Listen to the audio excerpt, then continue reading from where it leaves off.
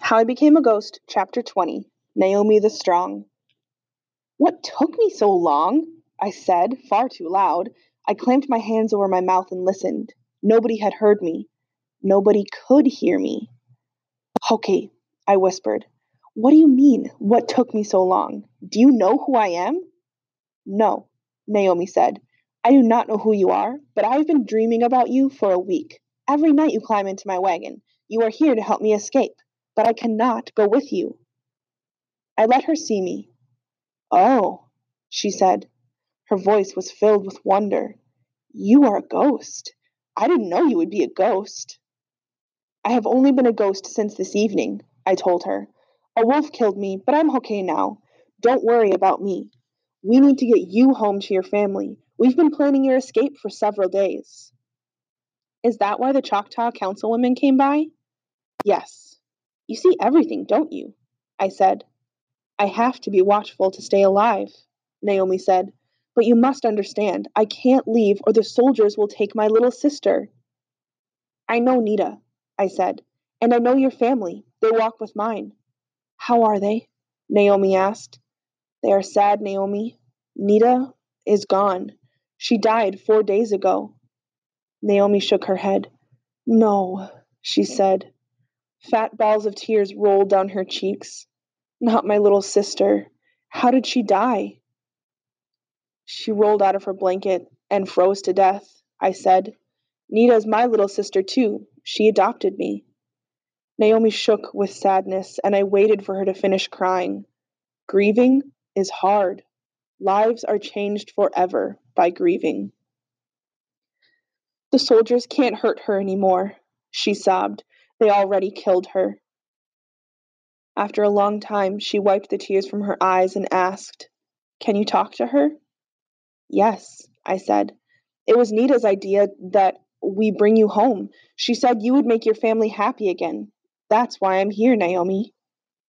I should have known Nita would follow me, but I was as surprised as Naomi when I heard her voice.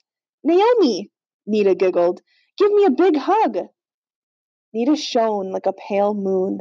I could see through her, but there she was, wrapping her ghost arms around her big sister, Naomi. Nita, Naomi said, I am so happy to see you. See? Nita said, you can make Mommy and Daddy happy too.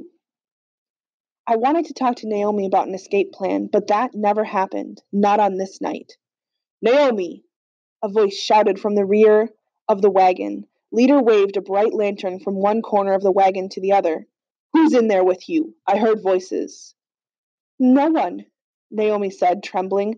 I was having a nightmare. I must have been talking in my sleep. I'm sorry I woke you.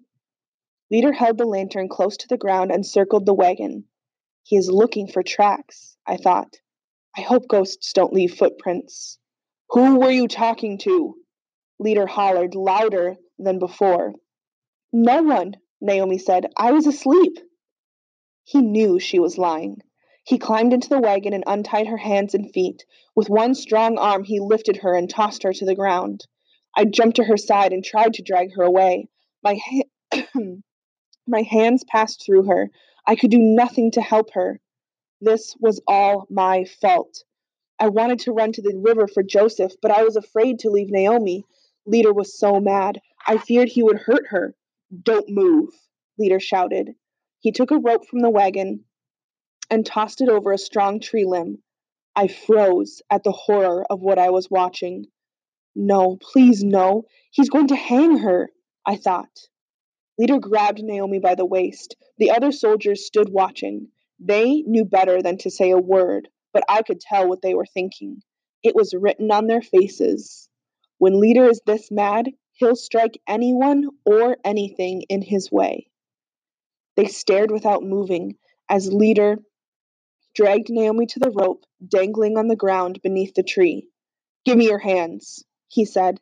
Naomi lifted her hands and he tied the rope tight around her wrists. I need some help, he yelled. Round Man and Pointy Nose ran to his side. Take this rope and pull till I say stop, he ordered. They tugged on the rope and Naomi rose to her feet, lifted by the rope tied to her wrists. She clenched her jaw tight shut. I saw by the wild look in her eyes that Naomi was afraid for her life.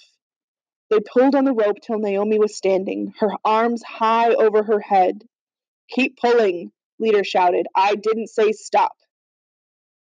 Pointy Nose and Roundman yanked hard on the rope. "Oh!" Naomi screamed. Leader slapped her hard across the face. "You will never lie to me again," he said.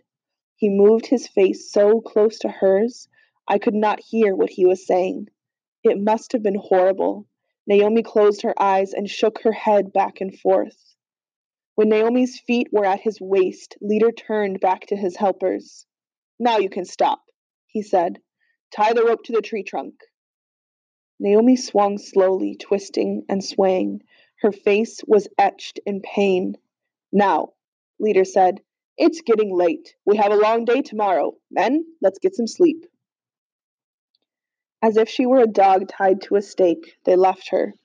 They left my new friend Naomi hanging from a tree. I heard a soft cry, and I knew without looking who it was. "We did this to her, didn't we?" Nita said. "Yes, Nita, I think we did," I said. "There is no reason to lie. But we will not leave her here." We hurried to the river where Joseph was waiting.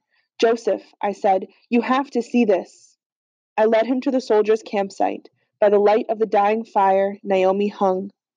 "We can't wait any longer," Joseph said. "Naomi comes with us tonight."